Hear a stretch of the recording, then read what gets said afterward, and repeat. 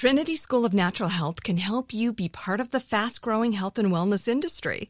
With an education that empowers communities, Trinity grads can change lives by applying natural health principles and techniques in holistic practices or stores selling nourishing health products. Offering 19 online programs that fit your busy schedule, you'll get training to help turn your passion into a career. Enroll today at trinityschool.org. That's trinityschool.org. Welcome to Aaron Mahnke's Cabinet of Curiosities, a production of iHeartRadio and Grim and Mild. Our world is full of the unexplainable. And if history is an open book, all of these amazing tales are right there on display, just waiting for us to explore. Welcome to the Cabinet of Curiosities.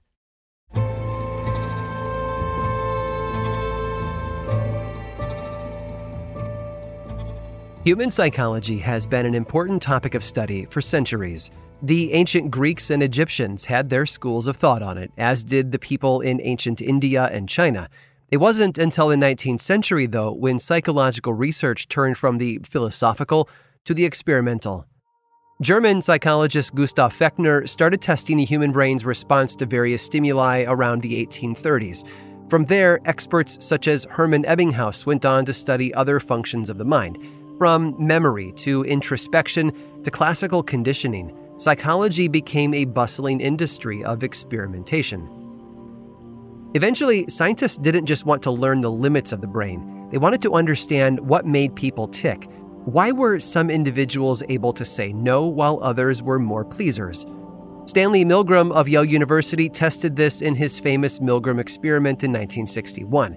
He invited participants to administer electric shocks to someone in another room. As the shocks increased in power, the screams of the unknown party got louder and more intense until they stopped completely. But don't worry, nobody died. The electric shocks weren't even real, but the effects on the subjects pushing the buttons certainly were. Milgram wanted to test how far a person would go in following orders from an authority figure, even if those orders involved hurting or even killing someone else. He based his experiment on the actions of the Nazis during World War II. The Stanford Prison Experiment of 1971 took things further by placing college students in a simulated prison environment. The purpose was to study how power affected one's psychological state. One group of students was given the title of guard, while another subset was placed in the prisoner role. 3 guards were pulled out of the experiment early after demonstrating what were described as genuine sadistic tendencies. The prisoners also suffered. They were referred to by numbers rather than their names. They were stripped naked and sprayed with a hose. In short, they were humiliated. The 2-week experiment was terminated after just 6 days. Still, despite the prison experiment's failings, researchers wanted to understand how people thought and why they slid into certain roles instead of others. Well, one man thought that he could find the answer, and in order to get there, he had to think bigger, by thinking smaller. John Calhoun was born in Tennessee in 1917. He spent his years in college studying rats. In 1946, he started working at Johns Hopkins University in Baltimore on something called the Rodent Ecology Project. This involved monitoring a colony of rats in a 10,000 square foot pen behind his house. Calhoun believed the rats would thrive, with 5 females capable of producing up to 5,000 pups over the 2 years. Yet, as he watched over his little rat metropolis, he noticed something. The numbers never got that high. Nowhere close. Once the population reached about 200, they stopped reproducing. The rats soon became agitated. They fought with each other and segregated themselves into dozens of colonies, each comprised of 12 rats. He found that they couldn't live peacefully in higher numbers. Calhoun decided to expand his operation. He constructed a new rat city, this time on the 2nd floor of a barn where his lab was located. This new enclosure was comprised of 4 rooms, each 10 feet by 14 feet, clustered together. The rooms were then subdivided further into quarters by 2-foot walls, and the rats inside were viewable via a window in each room's ceiling. These rats had much more room to move and were never at a loss for food or drink, yet they still ran into the same problems as in the original experiment. As populations filled the space, they inevitably collapsed. Calhoun attempted one more time to see what would happen if a group of rodents were given free rein over a large property. In 1968, with assistance from the National Institute of Mental Health, he constructed a 9-foot square habitat measuring 4.5 feet high. There were tunnels made of wire mesh along the sides of the enclosure that led to the feeding and drinking stations, as well as the living quarters. He called this space Universe 25. This time, Calhoun performed his study on mice rather than rats, and the results were promising at first. Every 2 months, the number of mice would double. 10 months in, his initial population of 8 mice now totaled 620. And just as before, the faster they reproduced, the faster everything spiraled downward. Older mice had trouble finding mates. They also found themselves displaced in the community. Lone females occupied nesting boxes by themselves far from the rest of the group, while mateless males congregated at the feeding stations. They became hostile and anxious. Mouse families, on the other hand, saw their neighborhoods struggling and moved their families to better areas, sometimes more than once. And just as had happened with the rats, reproduction stopped. Calhoun's mouse utopia quickly devolved into a full-blown dystopia. The findings worried him. If rats and mice couldn't handle high population density, how are humans going to deal with overcrowding in their cities and towns? An area with no job prospects or potential mates couldn't sustain itself. But others didn't agree with his findings. Medical historian and Professor Edmund Ramsden noted that rats lack the ability to cope the way that humans could in a similar environment. Psychologist Jonathan Friedman determined that it wasn't the lack of mates or social roles, but a lack of personal space that had done the rodents in. Those who'd been able to secure their own corners of Universe 25 away from everyone else hadn't turned hostile at all. Regardless of Calhoun's results, there was one other important byproduct of his work: a book. It was about a group of rats who had learned to read and build machines. They'd been experimented on at the National Institute of Mental Health before living free in the wild. Published in 1971, Mrs. Frisby and the Rats of NIMH by Robert C. O'Brien was inspired by Calhoun's research. It went on to become a popular film in 1982 called The Secret of NIMH. John Calhoun did his best to show that rats and humans were cut from the same cloth. And in a lot of ways, we are. In the end, though, he also proved that humans aren't part of a rat race. No matter what's thrown at us, we often persevere. But of course, we both love cheese.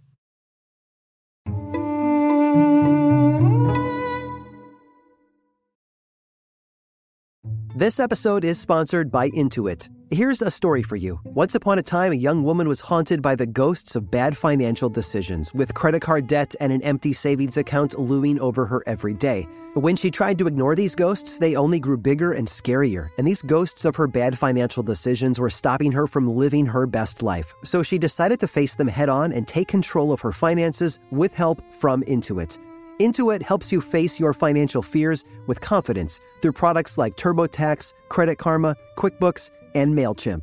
Whether you're trying to manage your money or trying to run a business, Intuit gives you the confidence to take control of your finances so you can live your best life.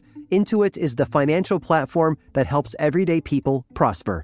Intuit has helped 100 million people live their best financial lives.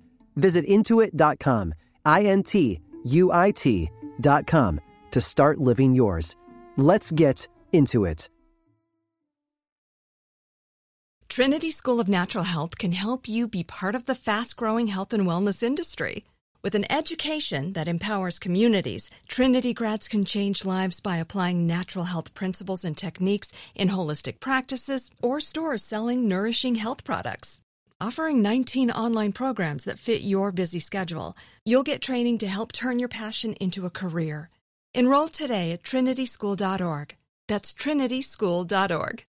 Now I'd like to introduce you to Meaningful Beauty, the famed skincare brand created by iconic supermodel Cindy Crawford. It's her secret to absolutely gorgeous skin. Meaningful Beauty makes powerful and effective skincare simple, and it's loved by millions of women. It's formulated for all ages and all skin tones and types, and it's designed to work as a complete skincare system, leaving your skin feeling soft, smooth, and nourished. I recommend starting with Cindy's full regimen, which contains all 5 of her best-selling products, including the amazing youth-activating Melon Serum. This next-generation serum has the power of melon leaf stem cell technology. It's melon leaf stem cells encapsulated for freshness and released onto the skin to support a visible reduction in the appearance of wrinkles. With thousands of glowing 5-star reviews, why not give it a try? Subscribe today and you can get the amazing Meaningful Beauty system for just $49.95. That includes our introductory 5-piece system, free gifts, free shipping, and a 60-day money-back guarantee. All of that available at meaningfulbeauty.com.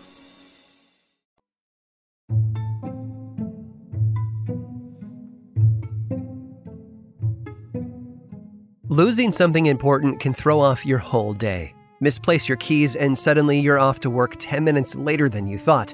You're stuck in traffic and half an hour late for work.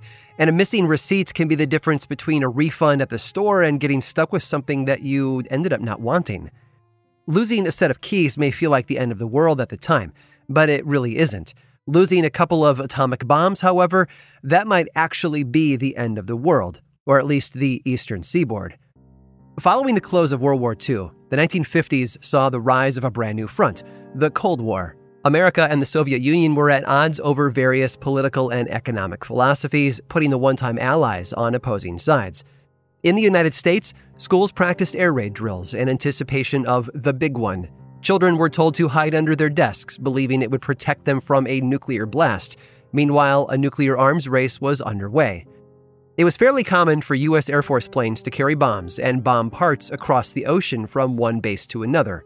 And on July 28th of 1957, a C-124 Globemaster in Delaware was loaded up with 3 Mark V nuclear bombs and 1 nuclear capsule. The bombs themselves were safe to fly. They had been placed in CAF, or Complete Assembly for Ferry condition, which meant each bomb lacked the core necessary for a nuclear explosion, although they still retained a significant amount of explosives inside their casings. Once the cores were eventually inserted and the bombs dropped, the explosives would compress the cores and kick off a nuclear reaction. The C-124 was also known as Old Shaky, not the best name for an airplane carrying nuclear weapons. Despite the humorous nickname, it was a solid vessel, weighing in at 175,000 pounds and powered by 4 massive piston engines. Old Shaky took off from Dover Air Force Base on a routine trip to deliver the 3 bombs to another base in Europe. Unfortunately, it ran into trouble almost immediately. Shortly after takeoff, 2 of the C-124's engines failed. The other 2 engines were running at full power, enough to prevent the plane from plummeting into the ocean, but it was a losing battle. It was just too heavy to stay up, and even with the bombs lacking a nuclear core, there was still enough explosive power inside them to cause severe damage, especially since the nuclear capsule was on board with them. The crew had to jettison weight fast. They most likely ejected the excess fuel they would have needed for their transatlantic flight. Luckily, there was a naval air station in Atlantic City, New Jersey, where they could land. Yet even with most of their fuel gone, they were still too heavy. A crew in such a situation might have tried making a crash landing in the ocean. Had the C-124 attempted that, though, it could have killed everyone on board and set off the bombs. They made a drastic call and decided to drop one of the Mark V bombs. It hit the water from a height of 4,500 feet, about 75 miles off the coast of New Jersey. Even that wasn't enough, though. They jettisoned another bomb at 2,500 feet, the plane still sinking in altitude. This last one landed 50 miles offshore. Old Shaky stopped shaking. It evened out, and the crew was able to maintain altitude all the way to the air station.